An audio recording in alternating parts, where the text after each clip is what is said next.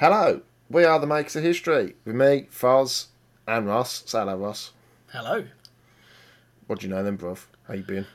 I'm alright. I'm lucky to have survived to make it to the studio today, to be honest. I say studio. What I mean is the downstairs room in my house in which I record. Nice. I was getting into the podcast, I think. Not much making up story, yeah. Like, we travelled to the studio, we got...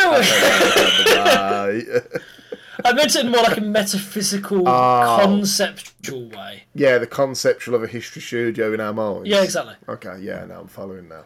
Sound. So I had like... so in Czech Republic you can return beer bottles after you finish with them. Because, it's a civilised country, not like the UK, where you throw them at each other. Toss them at Wales. I'll toss a bottle of that. So anyway, so I had like... That's why I ain't got no bottles left, because we chucked all the bottles. Yeah, exactly.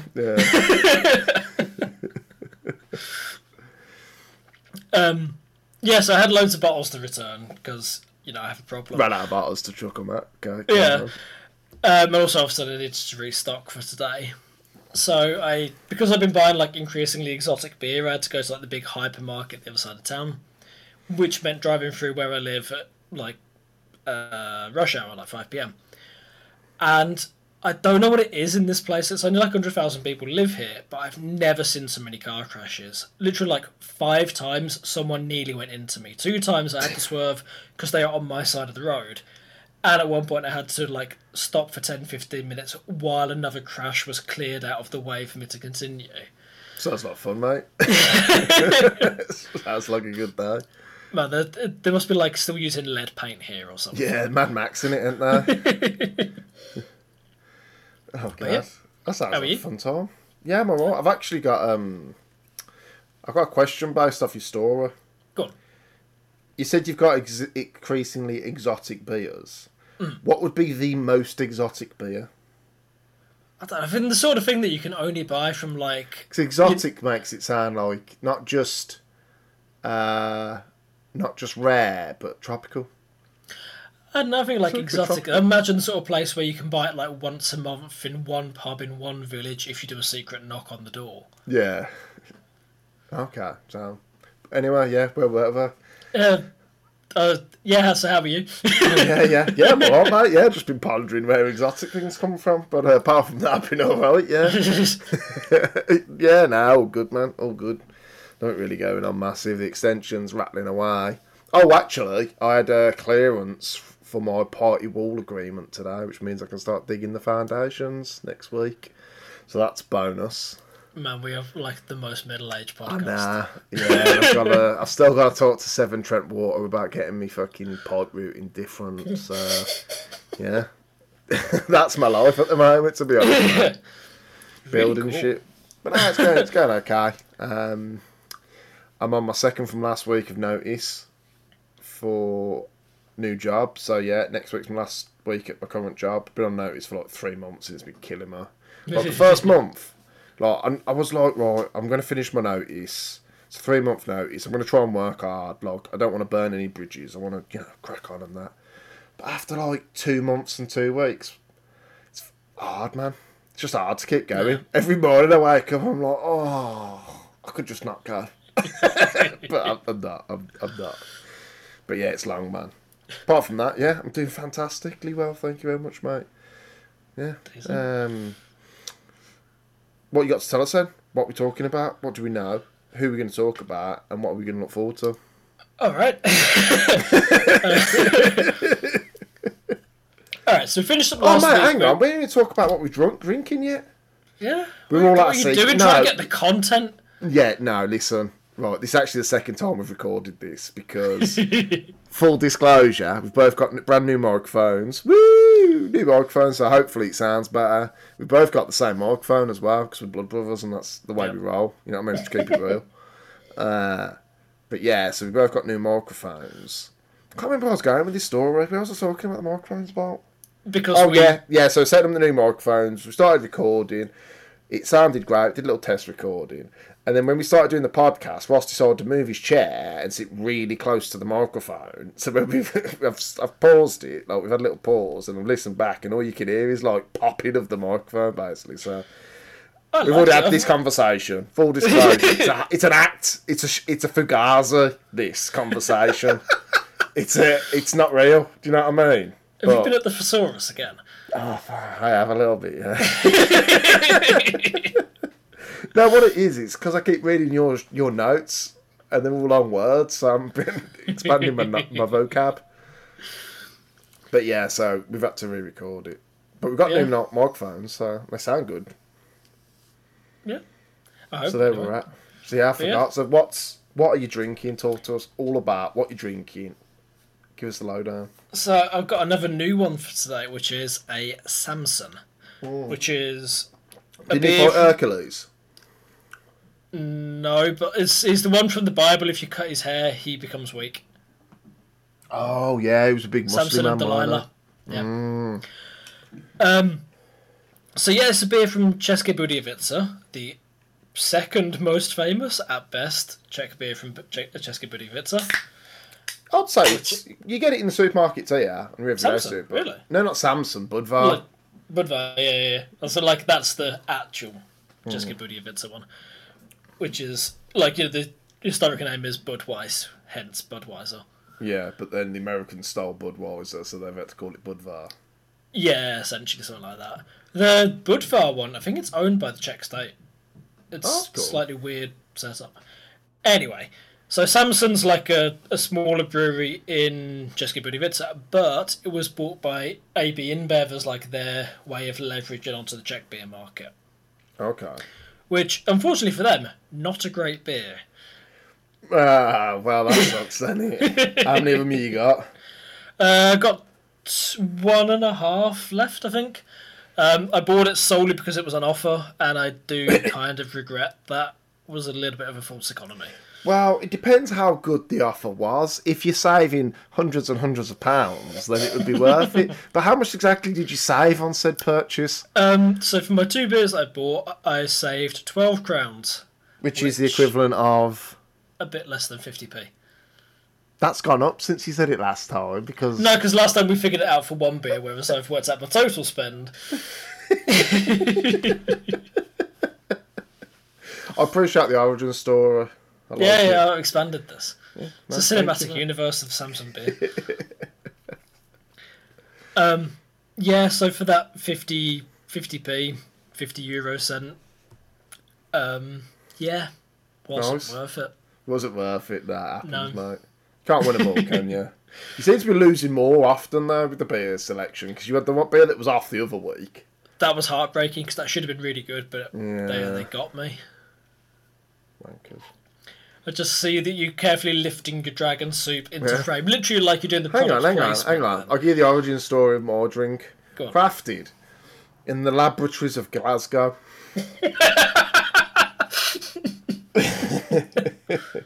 Sorry, no, I read that. It's Carnsborough. I don't know where it's from, but it's probably made in a laboratory because it tastes like chemicals. By laboratory, I mean back of a chicken shop. Yeah, just in a big vat. Chuck the grease in there. Yeah, it's big hairy geese with a huge spoon stirring it. More peach. I don't know what accent that was, but I hope it wasn't offensive. That's what your voice sounds like after your brief in dragon soup fumes. Oh, bloody hell. But yeah, sound, brother. I'm drinking dragon soup as always. I got a raspberry. It's actually my second one, to be fair. And then I got a raspberry lime after the raspberry and peach. So all good, bruv. It's a fruit cocktail of dragon soup. It's basically one of your 4th day. People are actually going to start thinking we're sponsored by Dragon Soup. Yeah. I would say of every episode we intro Dragon Soup very well at some point. So Dragon Soup, you're out there. I'm waiting for the sponsorship. Send me the sponsorship. We'll tell everyone how shit your drink is, and we'll also, push it on our podcast about Hitler. Yeah, Hitler loved Dragon Soup. On the topic of Hitler, What are we talking about today then, bruv? We've rattled Alright. on for like 10 minutes, sorry. Yeah, Normally the quite a lot intro's only 5 minutes. What are we talking about then? So we finished up last week with essentially how different conservative elements in Germany kind of manoeuvred Hitler into power, thinking they were going to control him, right? Yeah. So what we're going to do today is we're going to look at what the Nazis were like as a government before the war, and we're going to be looking at their beliefs. What did they really aim to achieve? Why did they do the things that they did? I can tell you one thing they believed in. Go on. They didn't like Jewish people. They did not. I think that's actually pretty well documented. There was quite some substantial evidence for that one, yeah. Yeah. Yeah, exactly. They did not like Jewish people. Where does that come from? So this is a thing that's kind of... I think we kind of forget this today, and we don't really get it on the same... And it seems a bit hard for us to understand, because the world has changed a lot since 1945. People in the early 20th century, basically everybody was casually anti-Semitic, and it was perfectly acceptable. Like... I suppose they were also casually anti-every nation as well. Yeah, casually anti-Irish, black, Catholic, whatever. Yeah. It was perfectly okay to be like that, and people just were. So pretty much any of your favourite historical figures from the early 20th century, don't look at anything they said or wrote about the Jews if you still want to like them. Yeah. Well, it's okay if you hate everyone equally, though.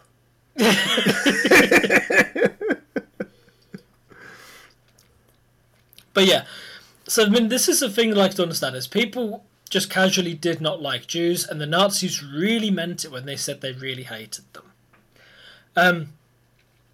Hitler himself, his own anti-Semitism, a lot of it can be traced to his attempts when he was young to become an artist, and he was rejected by the Vienna Art Academy. Thing to remember is Hitler is Austrian, not German. And when we say Austria, he was born in the Austrian Empire, not like modern Republic of Austria. It was like on the border with Bavaria, weren't it? Yeah. Because I think he was quoted saying like he was born in Austria, but it was a very like Bavarian town or something. He says in one of his like memoirs or something. And another thing to be aware of is like Austrian national identity, like we think of it, like the country of Arnold, didn't exist. Yeah. The Austrians Austria was thought a themselves much bigger country as well. Yeah, but like the Austrian Germans thought of themselves as German. They didn't think of themselves as being Austrian. Anyway, so part of the personal journey for Hitler is that he's rejected at the Vienna Art Academy, and he blames it on Jewish professors who don't understand his genius. Okay. But anti-Semitism is kind of widespread throughout Europe, and this is one of the things when it's taught in school it gets kind of lost, because definitely for me when I was doing this at secondary school, the narrative was along the lines of, oh yeah, and Hitler saw these problems and he was really clever because he picked a scapegoat to blame everything on, and he blamed everything on the Jews. And this version of the story makes it sound like, okay, Hitler's just kind of cynical when he just picked a group, but it doesn't necessarily have to be the Jews. It could have been ginger people, or anybody. And it kind of misses the context. So, I actually read that there was like a soldier that served with Hitler in World War One, and he was noted saying back then. So this is when they were serving in World War One. So this is way before. He was noted to say like, he was mad like for hating on the Jews all the time. But obviously he didn't say that because he was German. So he's like, yeah! He was mad for hating on the Jews all the time. But he was not, he's quoted like even back then as being like really, really. I think the quote was something like, he was noted on numerous occasions his hatred of Jews. This could not have came from the Jewish officers ordering him around or something like that. I think it might have been a bad translation or something. Basically, it was saying like, yeah, he proper hates the Jews, and the guy didn't understand why. Yeah. So I mean, like, anti-Semitism was widespread. In fact, one thing worth mentioning. At one point, the Imperial German Army was trying to, make a case for blaming the Jews for defeat in World War One, and what they actually found was that Jews were a disproportionately large number of German soldiers. So they actually completely undermined the thing they were trying to prove. Oh, shit. But European anti-Semitism before World War II basically comes down to 2 or 3 elements. So the first element is the Jews are powerful and behind everything, and they control everything, and they're like the international global money people. So this is one element. The Jews are behind everything. The Jews control everything. And this was a widespread view, and there's a small base which kind of where this starts as a point of truth, and then obviously gets hugely exaggerated and twisted. All propaganda has to have something basically truthful in there somewhere as a start point. So the truthful point is Jewish people were overrepresented in the banking industry. This is true. But there's a reason for that. For centuries before, Jews were not allowed to do any other jobs or learn trades or have skills, so anything available was to be moneylenders. And secondly, Christians were forbidden by church law from lending money. So Jews were lending money because it was the only thing that available to them. Yeah, I was going to say they've been for thousands of years. They've been famous for that kind of like banking, and jewelry. They've been linked to, and it's like it's a historical thing, isn't it? It's not. I don't think it's like racist to be like Jews have got loads of money, but back then they probably the middle-aged kings were well known for borrowing money from the Jewish like communities because they had it. Yeah, because they were the only people that were allowed to lend, and that's the important thing. But it's also like, the Christians are like, okay, you guys can't do any other jobs, you can only lend money, we are going to borrow money from you, and then we're going to hate you for lending us money. Yeah. But then the flip side of that was the conspiracy belief that Jews are all poor and full of disease and they're criminals. So these two things are already kind of contradictory. Bit racist for us to say that. I don't know when it takes this part out of context. And again, where does this come from? So where it comes from is, obviously you had established Jewish communities in different countries, where one of the largest Jewish communities was in the Russian Empire.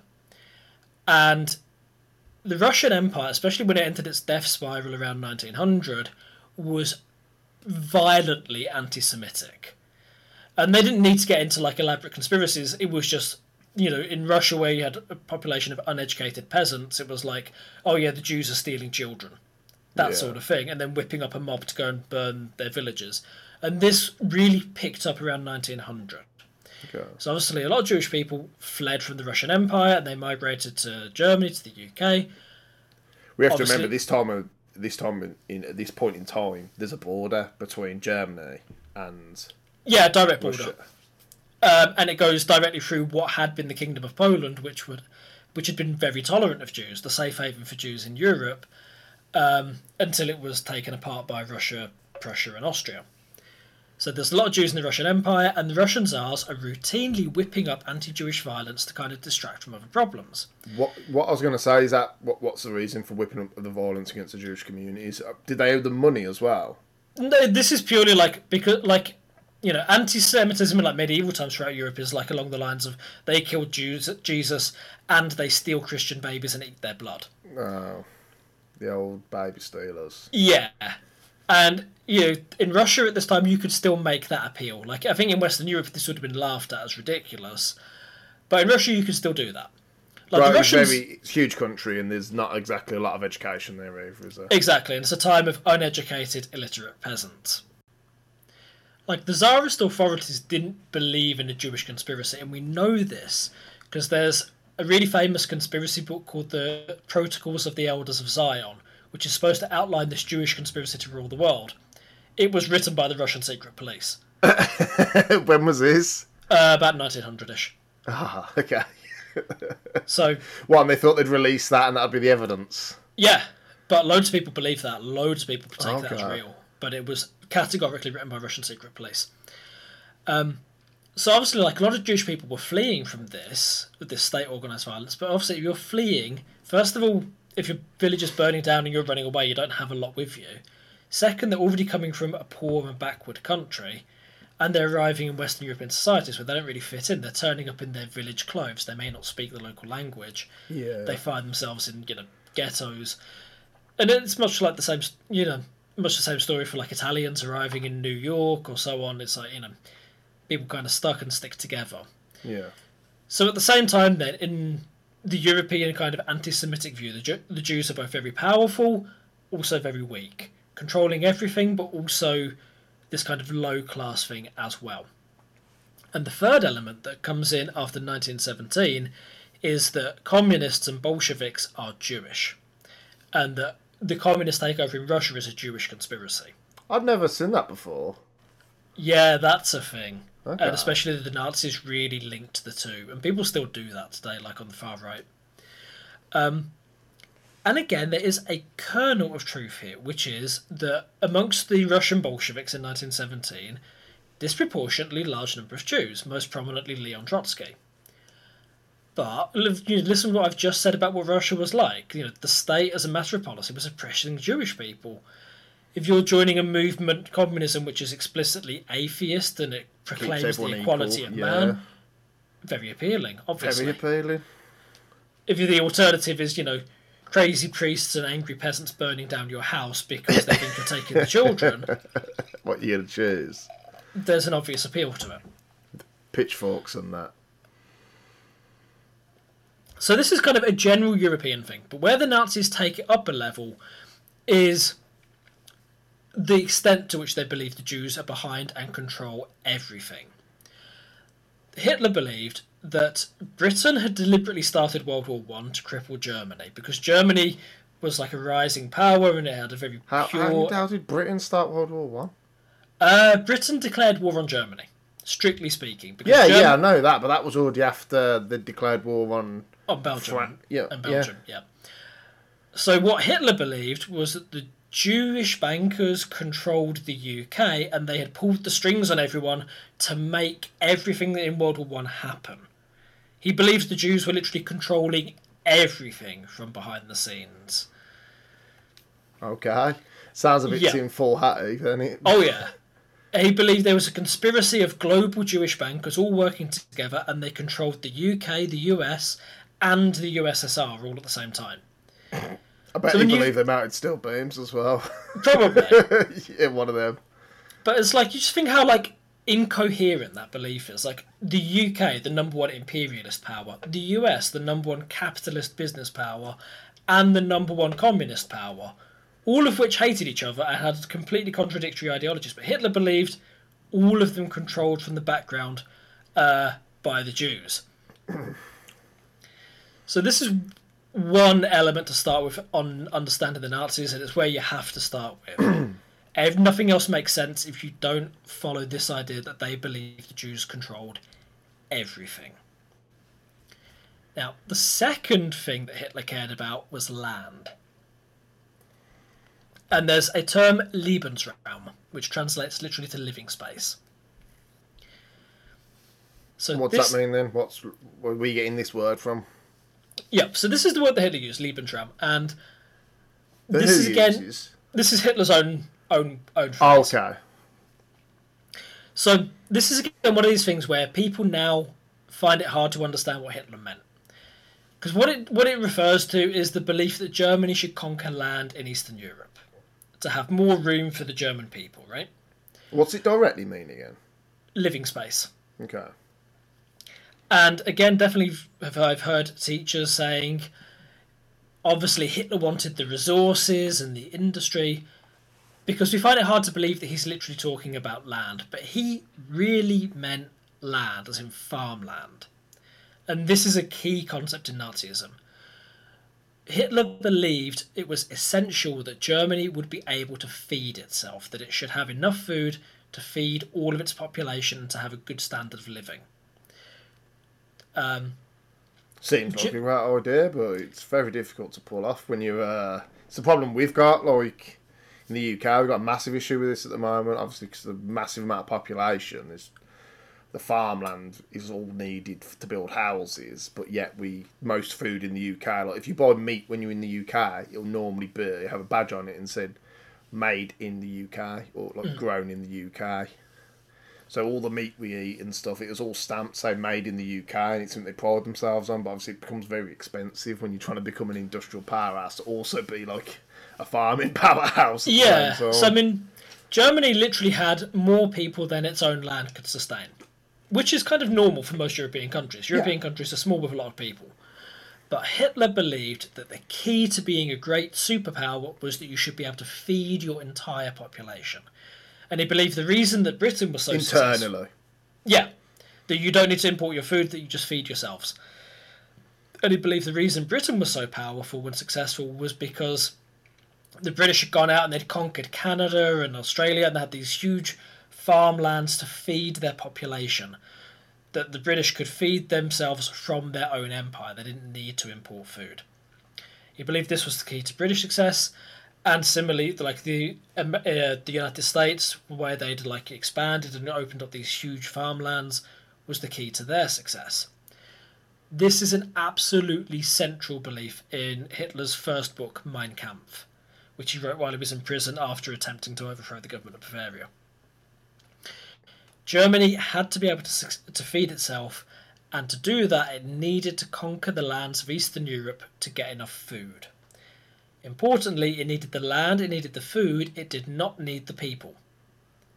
So you can already see where the logic of this is going. He believed... That's a bit grim. Yeah.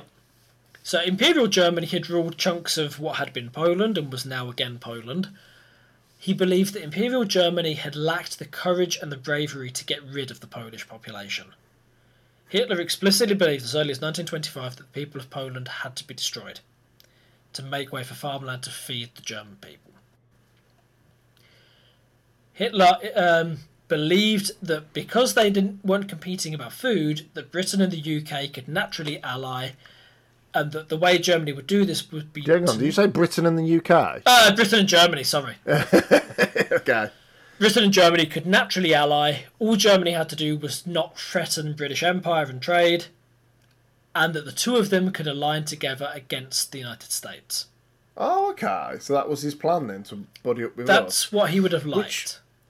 Obviously, when you're talking about, it's hard to think of the two things, but if you talk about England now and then you talk about the British Empire, it's very different. Mm-hmm. Like, because the British Empire was an imperialistic, like, Yeah. you know, we had, like, basically, we had colonies all over the world that just sent stuff to us to make us rich, didn't they? So it was very, like, exploitive. So you could understand why he would think, like, oh, Britain's already exploiting people around the world. They won't have a problem with this, like, genociding Poles. Yeah. I'm guessing like that's probably where the logic comes from, isn't it? Hitler's kind of that logic taken to its extreme. Like, well, if they treat these people as less, so obviously they wouldn't have a problem with genociding everybody. Another thing with this is that farming is a lot more relevant in Germany than you might expect. So obviously we think of Germany today as the economic superpower of Europe, and when we think about it in World War II... I think the Treasury would like to swap the two sets of numbers. Definitely would, mate. Definitely would. And we tend to reflect this back. We think of Germany like in mid-century, we picture much like the UK, like a landscape of smokestacks and factories. But in Germany, 25% of the population still lived on the land. They were still farmers. UK was less than 10%. Oh, okay. So Germany's very much a society in transition from agriculture to industry. Yeah. And in fact, German government policy in the 19th century had been to use subsidies and tariffs to try and keep people on the land, to prevent the cities from growing, to prevent the population of the cities getting too big. I suppose as well there's the thing of, you'll remember that Germany right now is a fairly new country. Like, it's formed of a lot of countries, basically. So you have to, that's probably something they had to fight, and that's something they'd have to learn, because you've gone from having... like however many states, within 100 years, it's 50 years at this point. Germany's existed. So before then, it was a confederation, wasn't it? Of hundreds of different. Well, not hundreds by the 19th century. Think, probably like 20 by the 19th 20, 30 have been consolidated. But and most of those were small and poor and backward, and basically existed to keep their rulers' lifestyle going. Yeah, just to clear it for the listeners as well. Before Germany, what we're talking about is the North German Confederation, which was the sequel to the Prussian Empire. Yeah, someone's been playing a lot of Victoria 3. Don't know what you're talking about, brother. Don't know what you're talking about. Just did my Germany playthrough, though, if anyone cares. So Germany had gone through this process of going from lots of small powers to consolidation into a handful to unification in 1871. But when Hitler's writing Mein Kampf in 1925, that's 54 years afterwards. It's not long. And again, so we think of like an urban landscape, but 50% of Germans lived in communities of less than 20,000 people, and the majority of those were less than 2,000 people. So it's a landscape of small towns to small villages.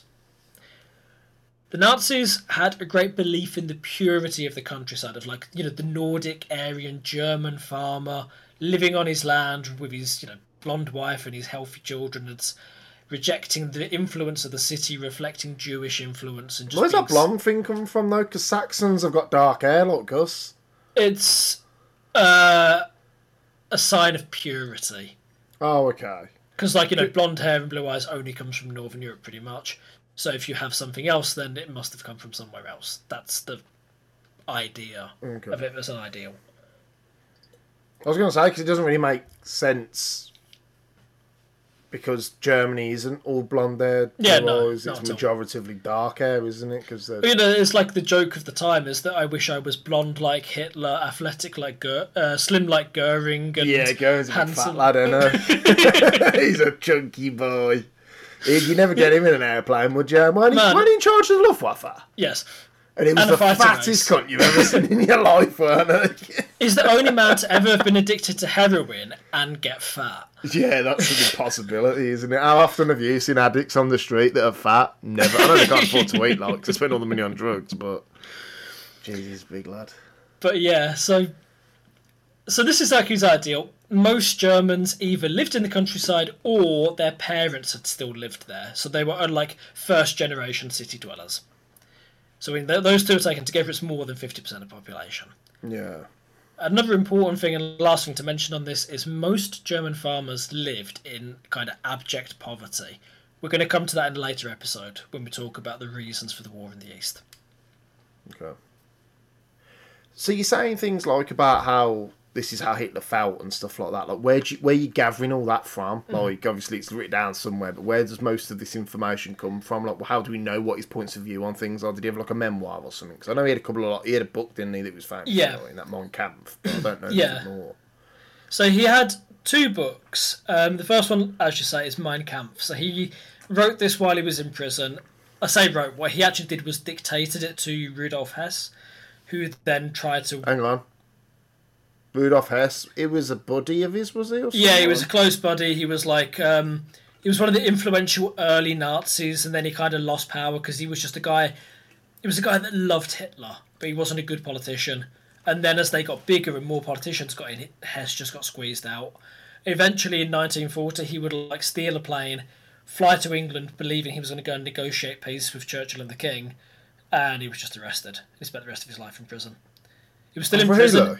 Yeah, he was in prison into the 80s or 90s. He died. No way, guy. He was in Spandau prison in Berlin, and at one point, at the end, he was the only prisoner in Spandau prison. What did he do bad? What was he, like a Nazi, was he? Yeah, he was a top-level Nazi, top-rank Nazi. But he lost influence over time. Okay. So yeah, he dictated Mein Kampf in prison to Hess. Hess tried to make it into something that was vaguely a book. So Mein Kampf details Germany's need for this Lebensraum in the East, and Mein Kampf, just out of interest, is that like my plan? My struggle. Oh, okay. Same route as like in a Panzerkampfwagen. It's the same word. So it outlined the need for Lebensraum and this Jewish conspiracy to control the world. And he explained how communists and Marxists and Democrats and liberals are all enemies controlled by the Jews. And that they must take the land in the East, and they must take it from the Slavic people who lived there, the Poles, the Czechs, the Slovaks, the Russians, the Ukrainians, so on. And these are viewed by the Nazis as subhuman, less than human. The term they use is Untermensch. And for them, they were not to be considered as equal human beings. They were something less and below. And I guess that's probably evident in the cruelty of like the push, like when they did push through Poland. Like they're not exactly very hospitable hosts, were they? Yeah, exactly. Okay. Now the second book, this one doesn't really have a title, and it's a little bit strange because the book, Hitler wanted to publish it in 1928, but basically his publisher was like, Mein Kampf isn't selling great, we don't want to dilute the market. Now, what I don't understand is why the second book was never published after Hitler was in power. Because later on, Mein Kampf was being given to people as wedding gifts, like everyone received Mein Kampf. And it was like, why did disseminate this propaganda? I don't understand why second book was never like this. If anyone does know why the second book was never published after Hitler was in power, please let us know. You can email us at wearemakersofhistory@gmail.com. If anyone actually knows, I would love to know that. Nice plug as well, bro. I saw what you did there. Yeah, that's good, that. Oh, sorry, you can probably hear me dog barking in the background. Yeah, that's the third host of the podcast. Yeah. So where the first book is very focused on communism and the Soviet Union, the second book is very focused on the USA. And to give one quote, "The European, whether he realises it or not, applies as the yardstick for his life the conditions of American life." So what Hitler's kind of come to here is that the dream standard of living for Germans is normal everyday life for Americans. Okay. And he's kind of realising like the plenty and the wealth that Americans have, it's completely unattainable for Germans. But what Germans dream of is what Americans take for granted every day. You think of the idea like the American family home and everyone has a family car. Yeah. In Germany, very few people own a car. People travel by bicycle. Okay. So it identifies that communist Soviet Union is the immediate danger, but the USA is the long-term danger. And what he also notes is he takes the example of the US auto industry, so the car industry. This had a lot of influence on people in the early 20th century because it was something completely, the most technologically advanced thing, the car, and the American car industry was building on a huge scale. You think of like the Ford plants in Detroit, like building tens of thousands of cars, and European car makers never came anything close to this. What Hitler realised was that the American car industry could build so many because of the economy of scale. They could build lots of cars that made it cheaper to produce, and the reason they could build lots of cars because there's a huge American internal market of people who can buy the cars. Yeah, so the people have got to have the wealth to be able to buy the cars in the first place, haven't they? Okay.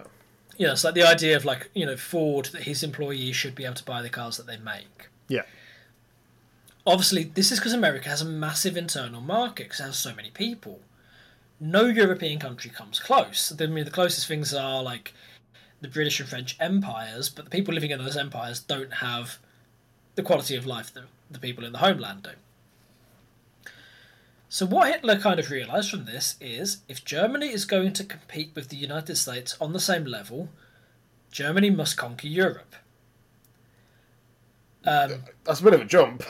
But well, that's the kind of logic. if you look at the scale and size of America as well. So yeah, if you start with that logic of we must compete with them, and the way we compete is the size of the market, this eventually leads you to we must conquer Europe. Yeah, okay. And Hitler himself said that American dominance threatens to reduce Europe to, quote, the status of Holland or Switzerland. So you see the way those had previously been major powers, which are now very much secondary. This is not to say that Hitler believed in European Union or European unity. He believed that was a Jewish idea because of course he did. What he wanted was Germany to conquer and dominate everybody else. Okay. By conquering them, Germany would raise their racial value with their superior Germanness. Yeah. Both books, Mein Kampf and the untitled second book, both emphasise we must have an alliance with the British Empire. Okay. Now, this is a little bit of a side thing, but you often hear people talk about the Nazis being a socialist or Marxist movement. Categorically, they are not. There's a lot of reasons to this, but I think... Well, they're called National Socialists, aren't they? In German, it's one word. So it's not quite the same in English, where it's like, oh, it's obvious. Whereas in... Also, they wanted to appeal to the German workers, like, oh, yes, we're socialist, and appeal to the German military as we're nationalist. Yeah, okay. Yeah. But the really big difference... Marxists believe that economics drives history. That history is the result of material consequences, right? So it's all about who owns what, who has power because they own stuff, right? The idea of class struggle, working class and capitalist class. Hitler did not believe economics drive history, and economics as history is the key belief in Marxism.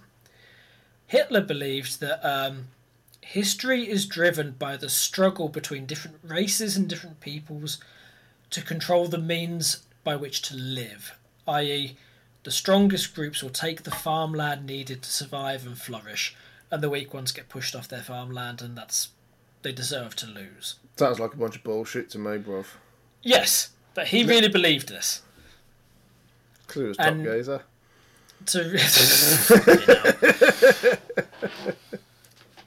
Hitler believed that the role of government in Germany was to prepare the German people for a race war between Jewish-controlled America and Germany. Ah, okay. That's where he believed this needed to get to. So he must have had a plan then if he was talking about like the whole overarching game that he's got in his mind of combating against US dominance, well, Jewish dominance of the US, as it is in his mind. Like, where does his plan start then? Like, why? There must have been like massive like economic reforms and stuff like that. You'd expect. Yeah. So how did he start this? Where's the process go with it? So I've got to remember, Hitler comes to power at the end of 1932, start of 1933. And that's a time of economic crisis, right? So we said there's 6-7 million people unemployed. It's the time of the Wall Street crash and the Great Depression. Hitler's concern then is to get the economy whipped into shape for fighting a war, and he doesn't care at all about the unemployment, really. He doesn't care about the German worker, really. He cares about getting Germany into a machine that's going to be able to fight a war against the United States. Now, regardless of what had happened in terms of leaders, and as I said last time, like, Hitler coming into power is kind of statistically very unlikely. He was supposed to be a puppet, weren't he, basically? Exactly. And like the whole thing where he came in, it's just one of these, like, so many things could have stopped it along the way. He was very well known for being a very good public speaker, though, and that obviously goes a long way. When this is before any sort of media, like I think paper, and did they even have like radios that people could tune into yet? They had radios. Speech, and that's perfect for it, isn't it? It's the perfect medium for him because he was so well known for being a great public speaker. They had radios, and Goebbels, the propaganda minister, he made a real drive to produce more radios and get them out. And they only had certain channels they could tune to make sure all Germans could listen to Hitler. I bet Goebbels was a proper conniving chap being the media guy. Oh, yeah. Because he did a lot, didn't he? Well, to be fair. He did a lot to get Germany, the Nazi party, specifically to where it was. Yeah, the Nazis... The Nazis wouldn't have gone to power without Goebbels, I think. And they probably would have struggled to hold on to it as much without Goebbels. So Goebbels was the chief propaganda film guy. Minister. Wow. Yeah, but wasn't he like... His title was something like film and something minister. He did, he did like lots of stuff. He did like film, he did art, he did... Radio was his big one. That was his big thing. But he also produced a lot of film. I can imagine him on the morning show. Like the boing, boing, boing noise. Welcome, good morning, Germany. It's me, Goebbels. Goebbels on the radio. Like really trashy, like local radio. It's a sunny morning in Berlin. Watch out for those Jews. Dang, dang, dang, dang, dang. Putting stuff in the water. Can you imagine what that would be like there? Imagine like a Nazi public radio. Yeah. It's just yeah. And I bet that was some dark shit that went over them airways. Well, to be fair, like you mentioned the film, there was a German filmmaker called Leni Riefenstahl, and basically she invented so many of the kind of classic shots and images of modern cinema. So many things borrow from her filmmaking, and especially one called The Triumph of the Will, which was filmed at a Nazi rally. So many films reference it in terms of the style and the way it's done. So what you're saying is he did a good job? As a propaganda guy, yeah, there was never anyone better. It was fantastic. Oh. Horrible and evil, but... I don't think anyone's ever said Goebbels fantastic. That's going to be the quote I'm going to pick out. To give you an example, you know The Lion King, so the 1990s cartoon film. Yeah, great. There's a bit where the baddie lion's standing on a rock while all the hyenas are marching past. Yeah. Scene for scene, that looks proper Nazi-like now you've said that. Because they're frog marching, basically, aren't they? Yes. Yep, exactly. It's taken directly from Triumph of the Will. Okay. So it's had huge cultural impact, like Nazi filmmaking. But regardless of what had happened in Germany, the 1930s was going to be a crisis decade. The US, which is the power that needs to be the one keeping everything together, is seriously weakened by the Great Depression, right? Well, they're the financial kingpin at the moment, aren't they? Exactly. Everything links through them. So even if you had a well-behaved Germany, this was going to be a trouble period. But obviously the worst possible human being to get into power anywhere got into power in Germany. Okay, so Hitler is picked out by this kind of conservative conspiracy, and they get him into power as Chancellor, which is the head of government in Germany. So that's Germany, like our Prime Minister or yes. America's President. America doesn't have an equivalent. It's like the UK Prime Minister, they also have a President. Okay. But the President is supposed to be a figurehead, but the President has lots of emergency powers. Yes, it's very different to the States and like Yeah. a lot of European. I think the Czech Republic has a President and a Prime Minister, don't they? Yeah, exactly. And the President's more like you said, ceremonial. Prime Minister does the actual running of the country. Yeah. But the German President could access a lot of power in the right circumstance, which is important. So the Chancellor is the President, then? Is that what The Chancellor is the Prime Minister. Okay, so he has actual control. He's day-to-day control. President is the figurehead. Okay. So, 30th of January 1933, Hitler becomes Chancellor of Germany. 4 days later, he has a meeting with the military leadership of Germany. And basically, he sits them down and he just repeats the whole of Mein Kampf and his second book at them. So all of this about the Lebensraum and allying the British and cleansing the Eastern people and all of this, he just shouts it at them, basically. How does that go down? They sit and listen. Like, the German military, they're not necessarily Nazi, but they are very conservative and they would like to have the Kaiser back. Well, I'd imagine they're very Prussian.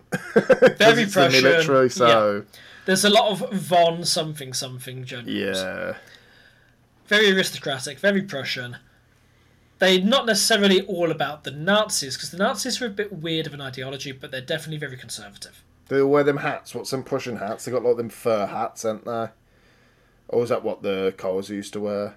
It's like a big top hat, but it's like wool or something. Like, no?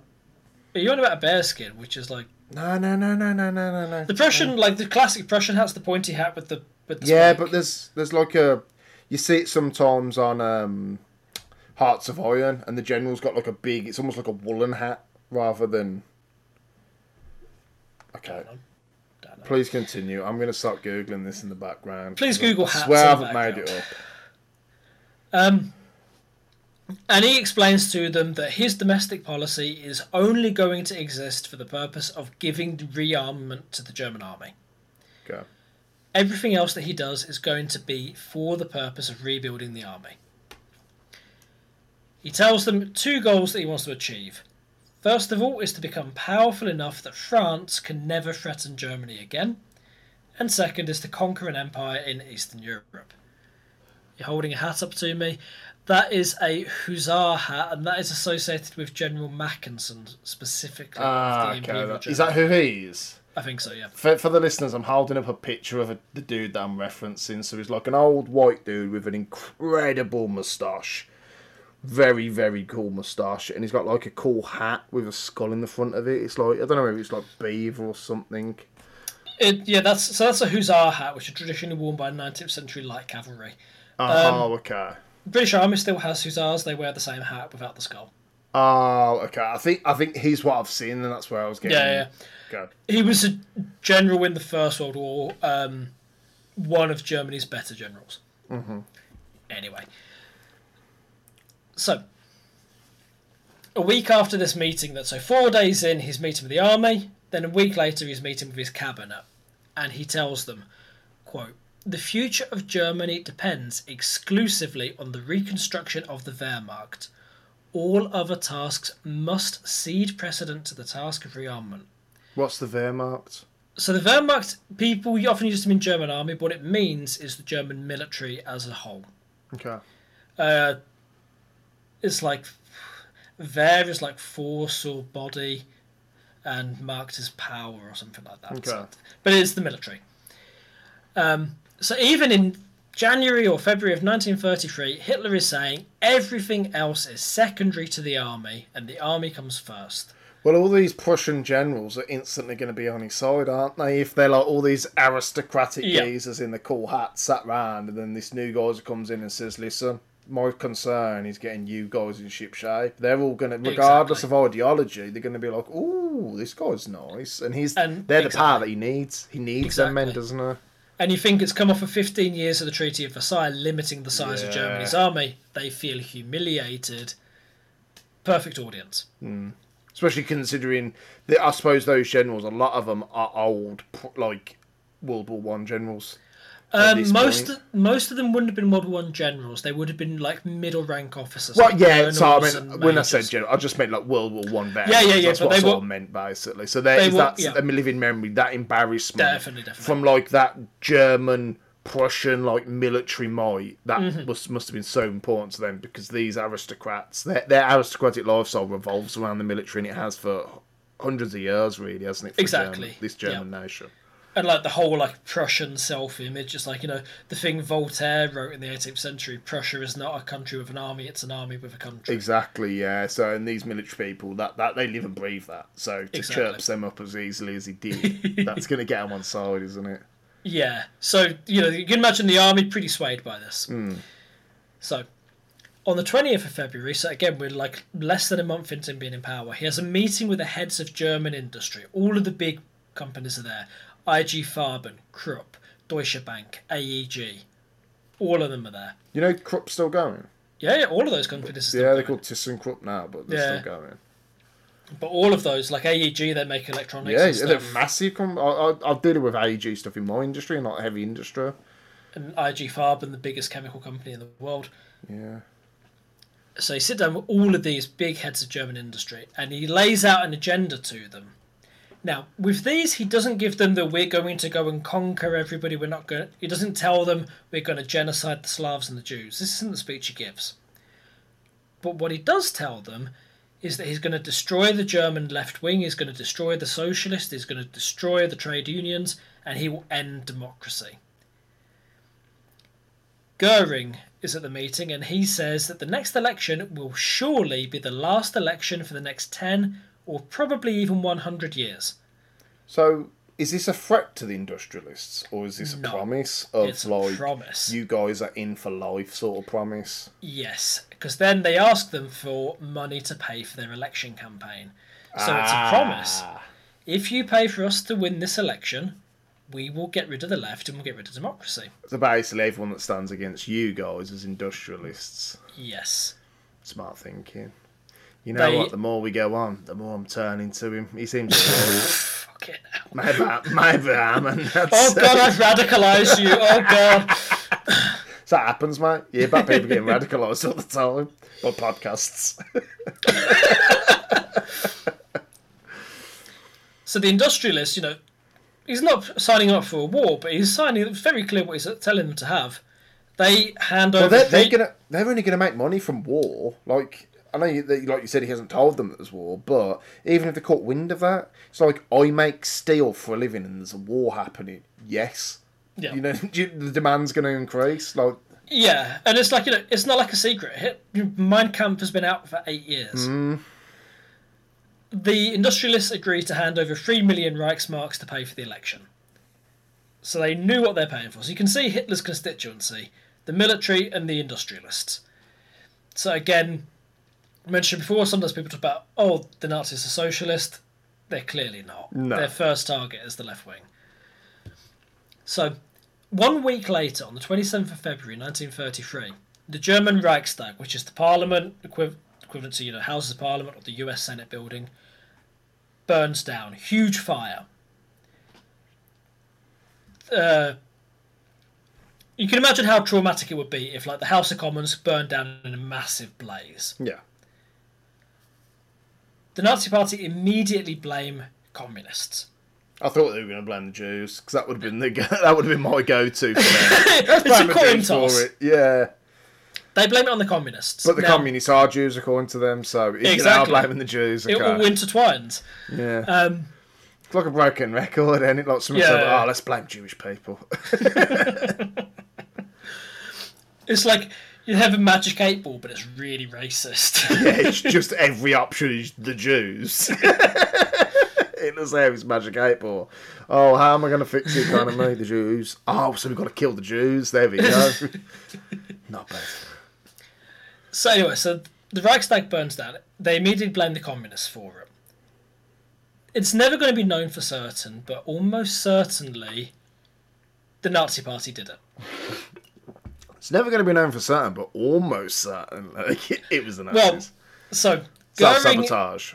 Yeah, Goering Black flag operation. It's fucking started. Exactly. Yeah, false flag, man. False flag. False flag. So Goering is controller of the police in Prussia, which includes Berlin at this time. Hang on. So why is Goering in charge of the police?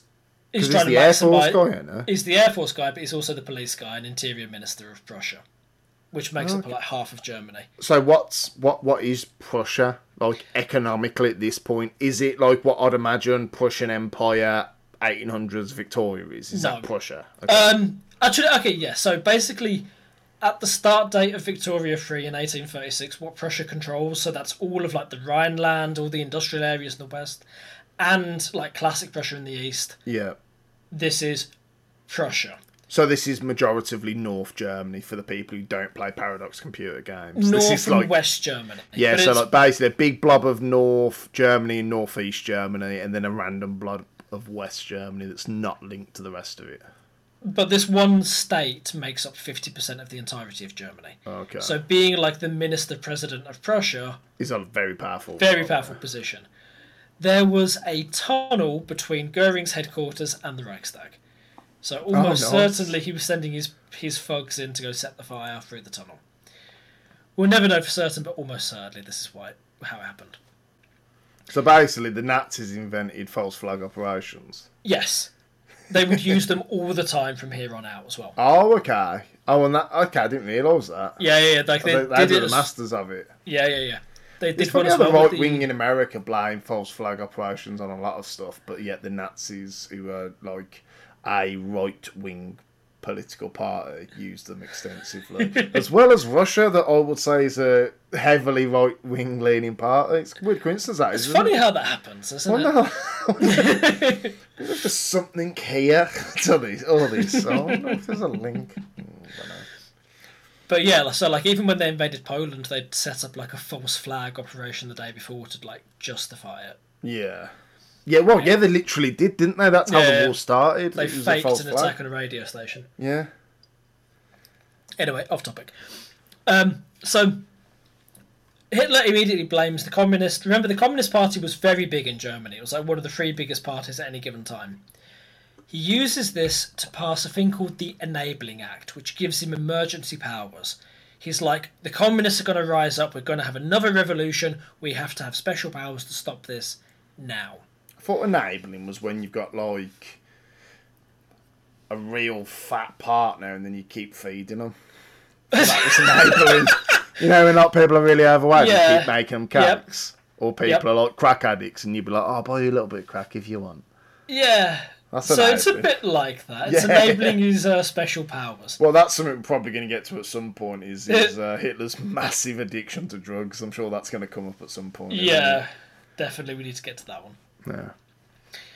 So anyway, so the Nazis are clearly prepared to go.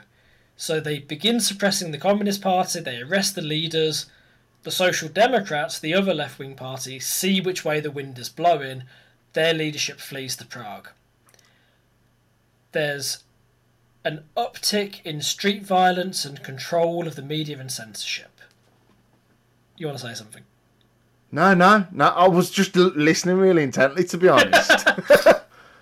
Was it because I was doing that fish look on the mouth open? No, I was just paying a lot of attention, to be honest, mate. So the communist leaders end up in prison, the Social Democrats flee to Prague, and what follows is an election in the next month. So in the March election, so coming matter of weeks and days after the burning of the Reichstag. False flag. Bear in mind, the false flag. So the main opposition has been decimated. They've either been imprisoned or fled. The street violence from like Nazi street thugs is out of control. All media shut down. They have the next election. This is the last election that will be held in Germany until after the war. So he was right then. Yeah, he was dead right. You weren't lying. And now, bear in mind, of all of these advantages in his favour, the Nazi Party get 44% of the vote. Well, that's enough to win, isn't it, if there's more than two It's parties? enough to win, absolutely. It's enough to win. But even in all these advantages, the Nazi Party could never get a majority. Well, that's sort of because of what you said earlier on, isn't it? They were a minor party, I suppose, and a lot of this has been forced through. Like, if you work your bollocks off, like with stuff like this, like getting those marches constant, like making films and literature and propaganda, like they've made a real effort. But I think that just shows how much pre-war that it don't seem like no one was that bothered by the Nazi Party, because I think a lot of people following it there. Yeah. I think a lot of people got very complacent about them. Like, oh, well, these guys are just a bunch of clowns. We can control them. And then they lost control of it. And I think it's almost like there's an election I can think of that happened pretty recently where everyone was like, he'll never get into power. Because that would be ridiculous. And then he got into power. Yeah. I think there is similarities. It was ridiculous. Obviously, you know, we shouldn't like glib in drawing comparison with the Nazis. Like, obviously, the Nazis were uniquely terrible evil. Oh yeah, completely. Yeah. I'm not linking anything in modern day to that by any stretch. No, but what I'm going to say is like that thing of underestimating a dangerous actor. Definitely. Yeah. Definitely. I think we're very lucky that these kind. Well, I'm sure these views do exist in some crazy countries. You know, there is like the military. Junta that's just taken over Niger. Yeah. Like, obviously that's happening. It does happen still around the world, but generally I think people have wisen up to these kind of things, haven't they? I think, honestly, a lot of it has been the experience of World War II has made a lot of things unacceptable to say in public. Yeah. Or to beliefs or ideas. Like, you know, people in the early 20th century like loved the idea of political violence. Like, they're like, oh yeah, war is fantastic. Which would nowadays find such a strange position. Yeah, like you'd never think that, would you? Yeah. Like with what's going on in Russia and Ukraine at the moment, like obviously everyone wants the bloodshed to stop, but it's at what cost, then it? Do you know what I mean? I know there's a lot of people like shouting out with that at the moment, like, oh yeah, we just need to stop the war. It's like, yeah, but you can't just stop a war. It's a bit like that. You can't just like, right boys, everyone stop. Yeah. So you know, I think like sometimes when you got like a uniquely evil thing, you have to stand up to it. Like if you stop the war as it is, then you've basically given in. If you don't push back on Germany when they try and invade stuff, it'll come back to haunt you. Who was it who told us that? And then it happened, didn't it? I don't mean Germany now. Like when I'm talking historically. I don't mean this to German people. You're all safe. Like I'm cool with you. But back in this time, who was it who said it? That you can't, when Germany was trying to expand the borders. Yeah, we said this back in the first episode, didn't we? We talked about the French Prime Minister Raymond Poincaré in 1921 said, if we don't stop Germany from breaching this treaty, we're going to have another war. Yeah. So people knew it was coming. People saw it coming. Just to finish up, there was a French general, I think it was Ferdinand Foch. Ferdinand's not a very French name. I thought it'd be Francois. Oh, I suppose, yeah, if you say it like that. And basically, when they signed Versailles, he was like, this isn't a peace, this is a truce for 20 years. And he didn't mean that like, oh, this is such a harsh treaty. He's like, this isn't solving the problem. They're going to be back for another round. And 21 years later, he was right. All right, so we'll wrap it up there because we've gone on a bit. And next time, then we'll start looking at how Hitler started using the economy to his advantage and how they went into rearmament, how rearmament got started. Nice, bruv. Nice. Very much informative. I feel like we covered quite a lot there. It was decent. Appreciated it, bruv. Great research as always, my friend. Thank you. And yeah, on the topic of research, so as I mentioned last time, this is from a book called The Wages of Destruction. Also, I got the name of the other book, The Vanquished, the author horribly wrong. Guy is Sorry. Yeah, literally, he's looking back at his bookcase now to see what the author's name is. That's how much of a bother he's put into this. Literally, he's just took his headphones off and walked to his fucking bookcase to have a look what the book was called. The author is Robert Gerwarth. I think that's pronounced. I invented some random name because I confused it with a different book completely. So yeah, if you to do, Ross. Oh no, I'm terrible. So if you want to read more about this, I recommend both of those. Adam Tooze's book is very much about the economic side. The Vanquished is more about the political consequences of the defeat and like the political chaos in Germany and other countries. I think together it gives you a good picture. Nice. I'm not going to read them, to be fair, because I've got you to do it for me. Yeah. To be completely honest, I won't read it, but good luck to anybody who does. Alright then, I suppose we'll wrap it up there. It's been good. I've got another dragon soup as well. We paused it halfway through because my wife came out and brought me another couple of cans of dragon soup. So how about we crack these dragon soups and we listen to this back and make sure it's not full of swear words?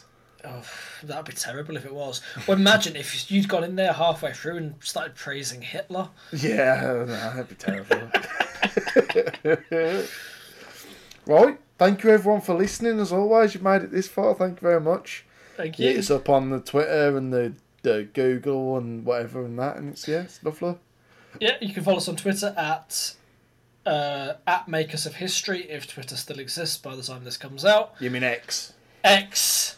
We can xeet at each other. Oh yeah, xeet each other. I like that.